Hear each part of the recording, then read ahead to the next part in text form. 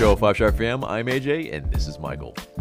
Before we get into it, become part of the notification squad by hitting the bell next to the subscribe button on YouTube.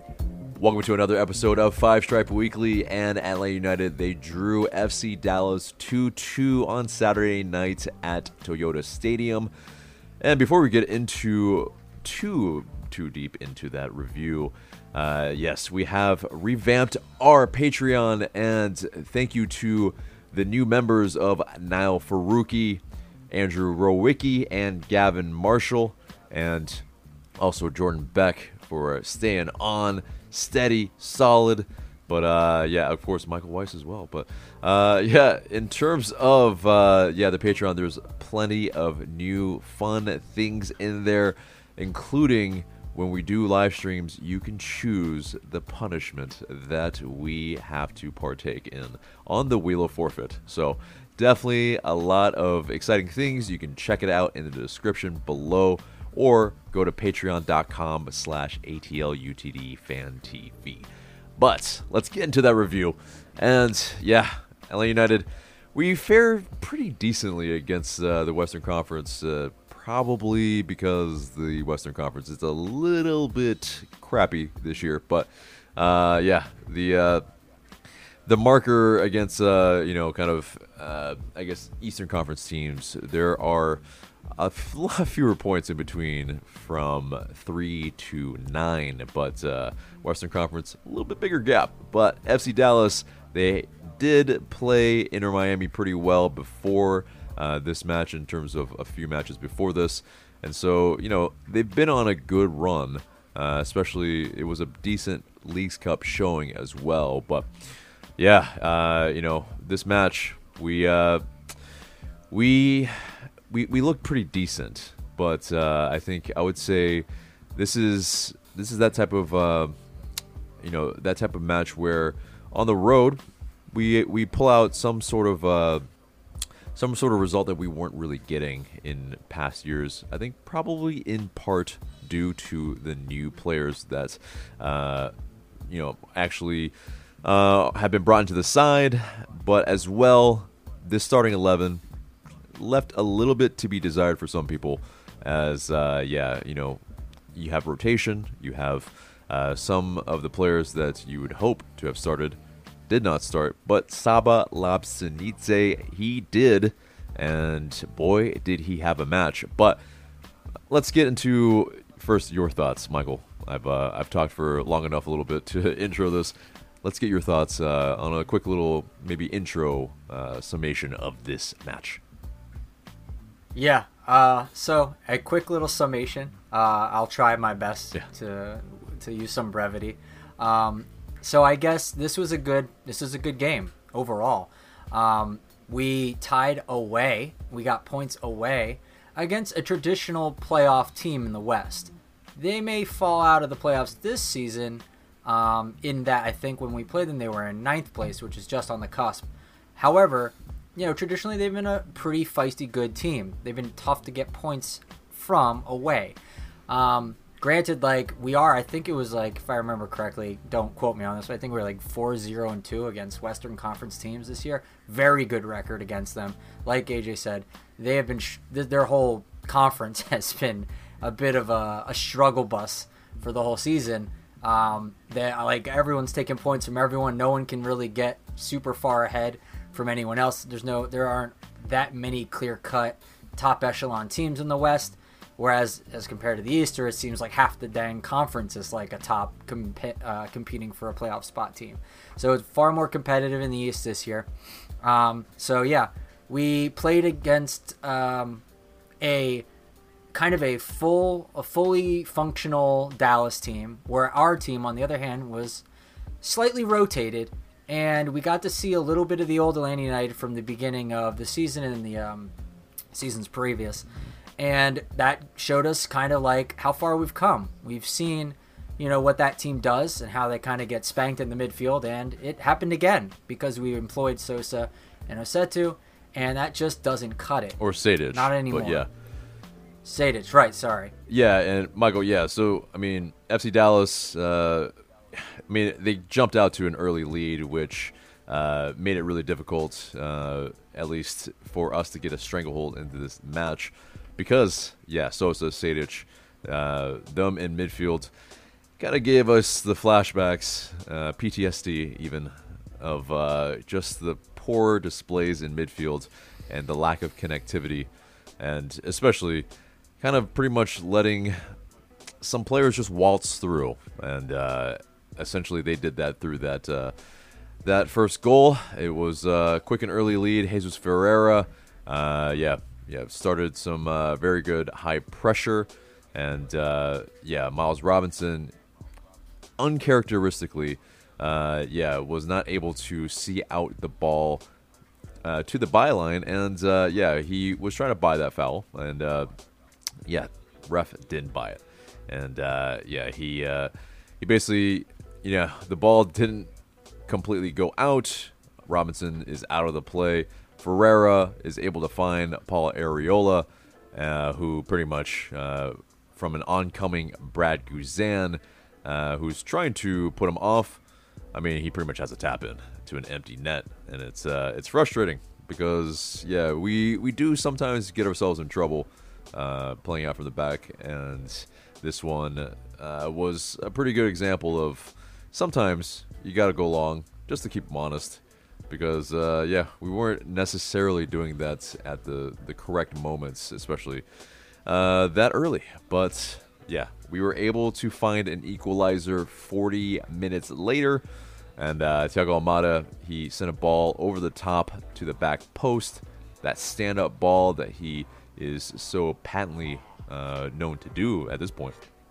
But Giakoumakis, he's able to rise over traffic.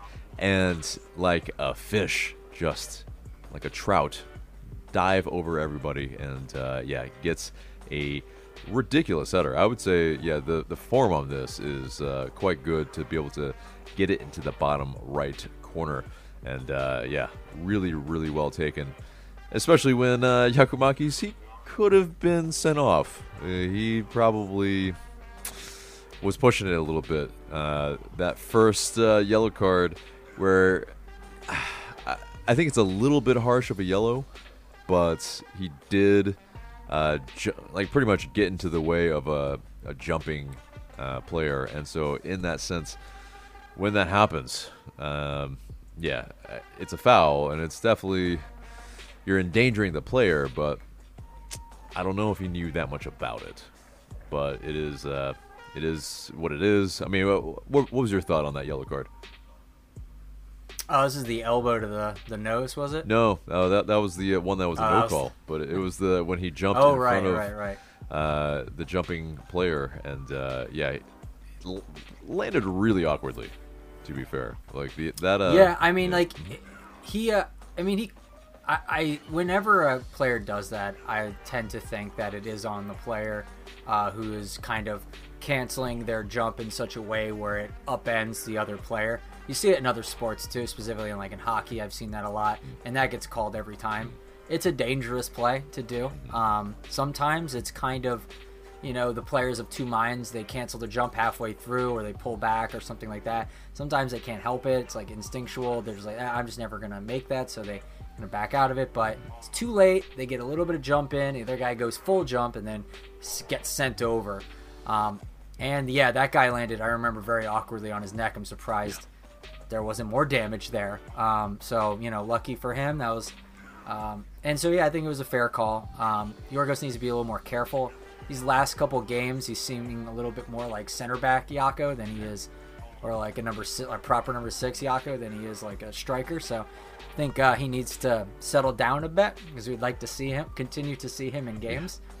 So yeah, for sure. I mean, he's properly getting stuck in, that's for sure. And it's good sometimes, but I mean the area that Giakoumakis got the yellow card, it's like, okay, we appreciate you tracking back, but this is, he shouldn't be having to do that. Yeah, exactly. And it's a little too much, and obviously with the elbow as well, that drew some blood on the lip of an FC Dallas player. It's pretty much, he could have reeled it in a little bit, but luckily he was able to stay on the ref was very inconsistent in this match, and it is what it is. I mean, it's like, yeah, he didn't choose to give him another yellow. Okay, fantastic.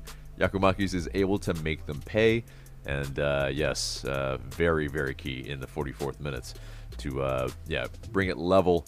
And with that goal, it's a 13th for Giakoumakis, and as well, that ties him for the moment with Hani Mukhtar of Nashville SC, of course, and Lucho Acosta of FC Cincy. But in terms of Almada, he now has 14 assists, which ties him for Miguel Almiron and Julian Gressel for the club's single-season record. And with about, 6 games left, 6 games, you would think that he would probably be able to break it. So does that make him, the best passer in LA United history? I mean, maybe we'll find out. But in terms of the goal, it was the 50th on the season for the Five Stripes as well. So definitely well done. And into the second half, Lobjanidze, Saba, he scored the go-ahead goal. He tried one earlier where he didn't miss by much. It was he was trying to, I think, go for the top left corner. But instead, on this one, he cut in like a prime Arjen Robben, and pretty much skipped it into the bottom left corner. Not really all that well, like hard struck rather, but very well struck, finessed into that bottom left corner, and it's definitely something that you love to see, because the previous player that was playing. That was a DP from the right wing that would shoot, usually skied it into row Z. So definitely something that's it's just greater to see. And this goal put us up 2-1. It's just playing off of some space from Brooks Lennon. It's very, very well done. And Saba, 2 goals in 3 games. He's looking every bit of the part of a hungry player that's wanting to show the league, the club, the fans what he's made of. And I think he's showing a good bit that he is a player that tries to make plays, make things happen, isn't afraid to shoot, isn't afraid to get involved, nor as well get on that left side. Get involved in some of the play. He's not just stuck into that, that right wing and always trying to beat his man on the dribble. He mixes it up, makes it dynamic, and 2 goals in a week also ain't too bad. So, in terms of of those 2 goals, did you have a favorite? Oh yeah, definitely Saba's left-footed strike. That was class. And much needed in a difficult time for us in that game. Right. I thought that was the breakthrough we needed to really get a result here.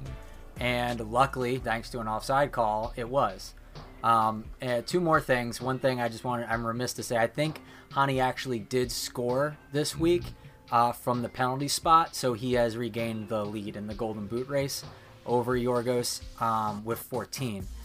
And the second thing was that I'm, like you were kind of getting at, the dynamism of Saba on the right side is something very refreshing for us. Either you have, like we alluded to, Aruju kind of taking it on his left, inverting in, and then skying it pretty much every time. Or you'd have someone like, if like Lennon's playing down the right, or if you have like Jurgen Damm or something running down the right, all you'd have is just sprint down the right and lob crosses in. Now you have a player who seemingly can do both fairly competently, and he's a goal-scoring threat. I'd like to see that continue. It'd be really good if it does. That guy's got a lot of spunk in him, and I'm excited to see if it maintains, if he can keep that up consistently. Because if he can, that's a big difference from what we were sporting on that side of the field for a while now, for like 2 or 3 iterations of players coming through for us. So it's a big improvement. For sure. And it's definitely, like you said, much needed. And as well, in the midfield, we made some changes at the half. You had Sadic come off, and you had Tristan Muyumba really start to make the difference. I think that's really, I think, mainly what got us back in the game, at least in the aspects of getting a little bit more control, because we were getting bypassed a lot in midfield in this match. And in terms of the lead, unfortunately, there seemed to be some kind of maybe preordained kind of substitutions that were made, Saba being one of them that came off, and Shonda Silva and Miguel Berry came on for Giakoumakis, of course, as well in Berry. But it just like seconds later, we unfortunately we concede. FC Dallas, they equalize, and it's just ridiculous.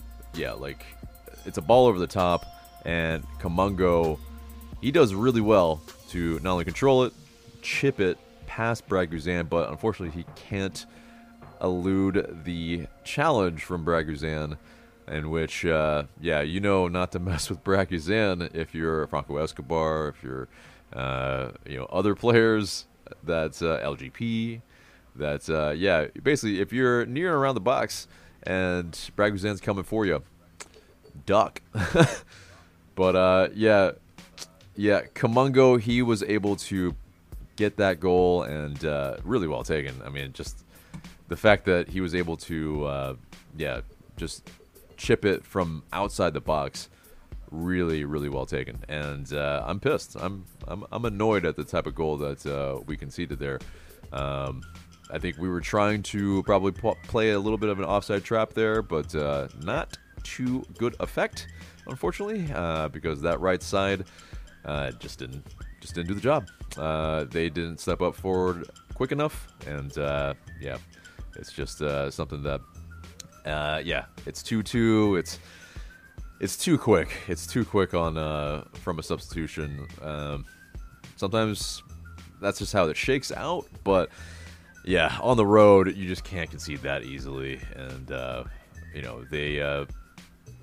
I mean, it's like a simple ball, just to I'm disgusted a little bit at times, and then there was appearing to be, anyway, a go-ahead goal in the 76th minute from Marco Farfan, and they were able to chase down a loose ball heading toward the corner, and they played it back into the box, but VAR, they called it back due to offside, and from the initial pass in. So we were able to skirt some disaster after being 1-0 down, 2-0 up, and then maybe 3-2 down. Very reminiscent of another match that was played over the weekend, Arsenal, Manchester United. Very, very like kind of parallel type of games that we experienced, I experienced as a fan of both of those teams. But so I mean, in that, we get a result on the road. Of course, the other one we won 2-0 against Seattle. So second consecutive match where we get a point or points. So it's progress. I mean, what do you think? It is, absolutely. I mean, our away form under Pineda is historically terrible. So we're making strides in trying to correct that, and that's good. And I think that comes down to a lot of the new signings, and it's just night and day. People keep using that term, night and day, especially when Tristan is playing, and I completely agree. It is for sure, and I think that outlines some of the clamoring that a lot of fans have been really wanting for a really dynamic number 8, because if you don't have Tristan Muyumba, it looks kind of dire in midfield, and we really need to be able to, I think, shore that up. Matteo Susetu, he came on in the second half as well, and he looked, he looked to piece some things together, but I would say, ultimately it still is, I mean, I would say the different type of player that we would have in the middle maybe could have put things over the top. because if you can win that midfield battle, especially late, I think you can really do some things in this league. And unfortunately, imagine for a second, AJ. Imagine for a second, we move Muyumba to a 6 and bring in a DP8. Just imagine for a moment what kind of world that would be. A number 8 scoring from midfield. We haven't seen that in years. So it is definitely, I would fully welcome it for sure, and it's something that needs to be done in the winter window, of course. But I think we all know the Achilles heel of this LA United team. But either way, anyway, let's wrap this baby up. But yes, this is the last match before the international break. And our next match will be, of course, against Lionel Messi and Inter Miami at the Benz. So, it'll be. We hope to see everybody there. Exactly. It's going to be a party. Yeah, exactly. I'm sure a lot of people will be there. A lot of people have been probably also frozen out from being able to get and afford, more so, these tickets.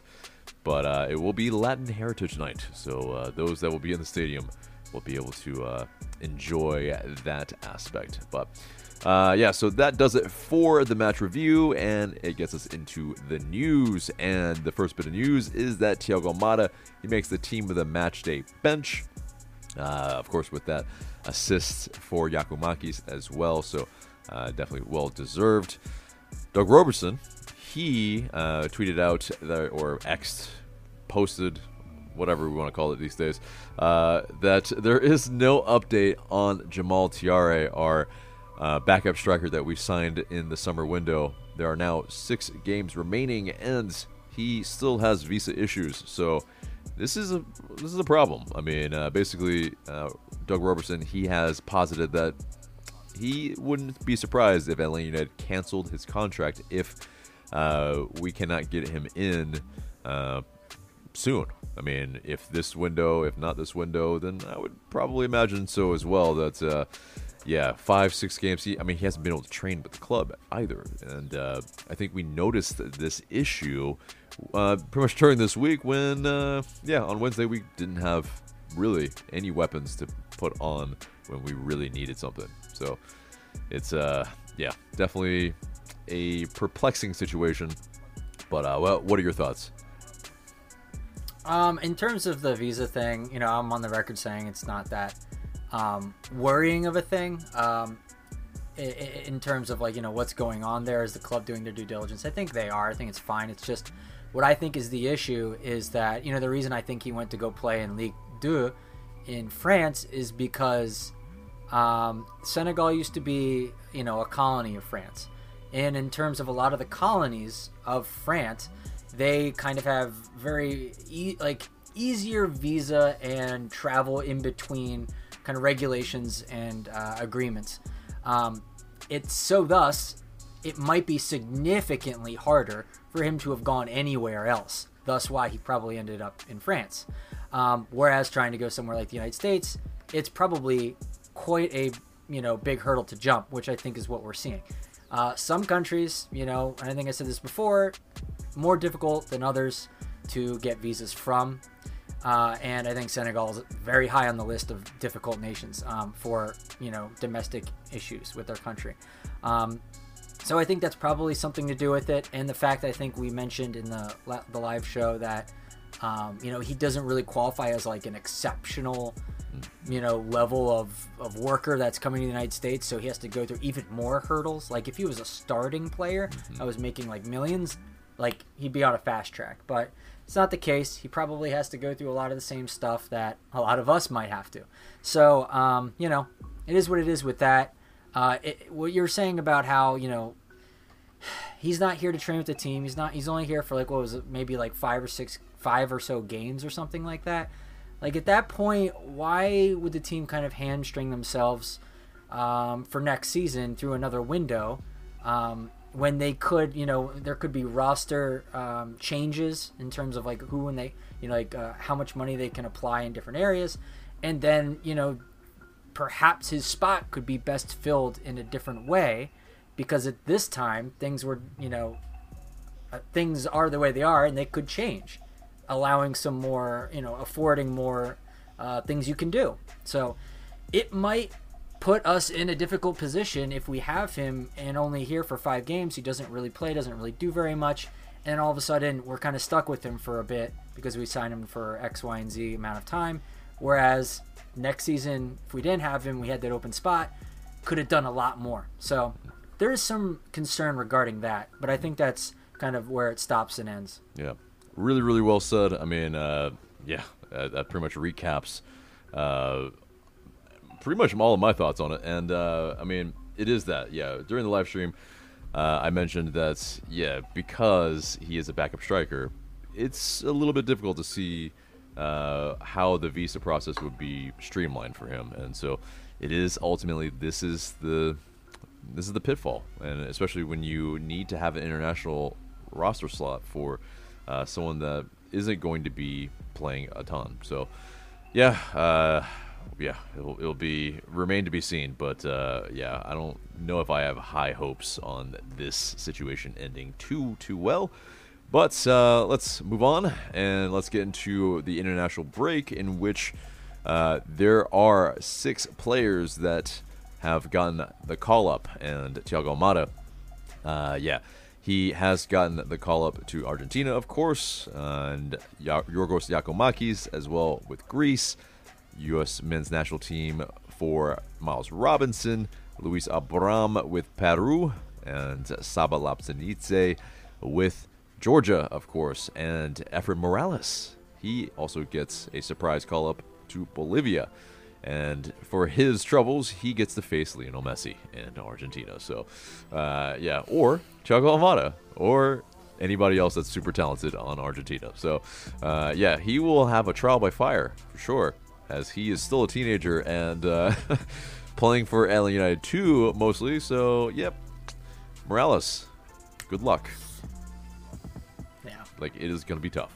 But anyway, so, it's going to be hopefully not too long of a 2-week break for most of us. We will be hoping that there will be no injuries, because that's always the fear, the conundrum, and why international breaks always suck, because we're just anxious the entire time.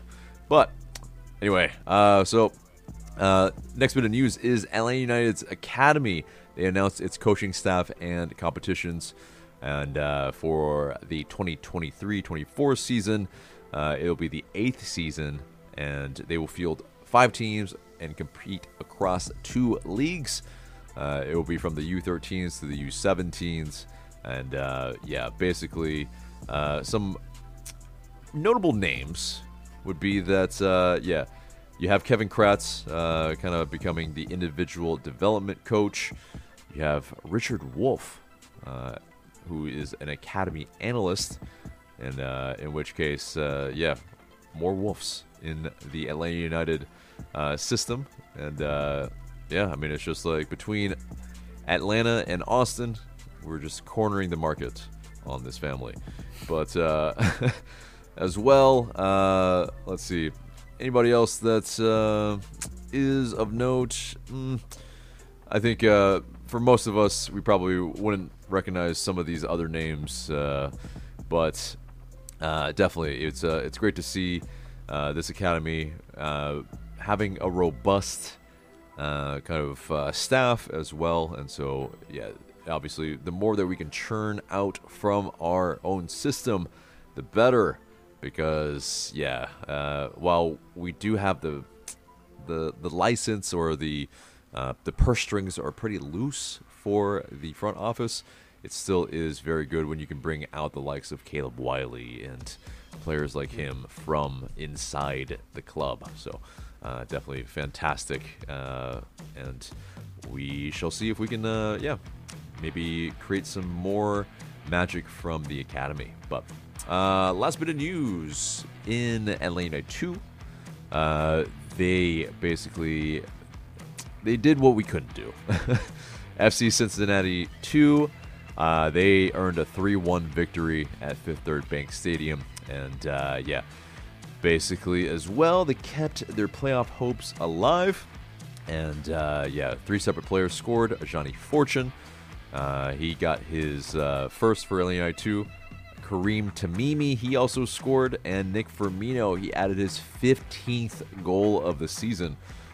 Man, Nick Firmino, he probably deserves a spot in the roster next season if we can keep him and do all that we need to. He'll probably be gone. I would suspect he's probably going to be gone. Yeah. Why do you think? Why do I think? Because he's lighting it up where he's at. And I think people are going to look at him as a very good prospect going forward. And they probably want to develop him and then hopefully get something big from him. And I think he's capable of doing so. I mean, I hope it'd be us, but I think, it would be a good bit of business for us to get to move him on as well. Mm-hmm. Yeah, if we can get maybe a couple $100,000 of GAM, wouldn't be too bad. Then we might be able to, fill out the rest of the roster with some veteran players. But yeah, I mean, it's also, he's not a spring chicken in the MLS Next League, but he is relatively young-ish, and so I would be happy to keep him as maybe an understudy for Thiago Almada to a degree of having somebody to be able to bring off the bench that can, replicate some of what Almada can do. But, Well, that pretty much does it for the news and the entire show, except for the question of the day. And the question of the day is, should we cancel Jamal Tiare's contract? Let us know what you guys think in the comments below. Looking forward to what you have to say. But guys, that is the episode there and there. Remember to like, share, comment, subscribe. Also, sign up for that Patreon, as mentioned before and at the top of the episode. Looking forward to seeing you guys there as well. And, And we have a 2-week break, and we might have some fun things coming up. So stay tuned on our Discord and our Twitter for some updates on things that we'll be doing, hopefully during the break, because we're all going to be a little bored. Indeed. So, yes, join up into the Discord. It's the best community around. And so, yeah, definitely, if you have some airings that you want to talk about, you want some therapy, you want to laugh a little bit, we got it all. We got the memes, we got the it's really not biased, the best community around. So, and that's it for us today. Remember to subscribe to us if you haven't already, share this episode, and leave us a review and rating so we can pop up higher in your rankings. And for Michael, I'm AJ. Thanks so much for listening.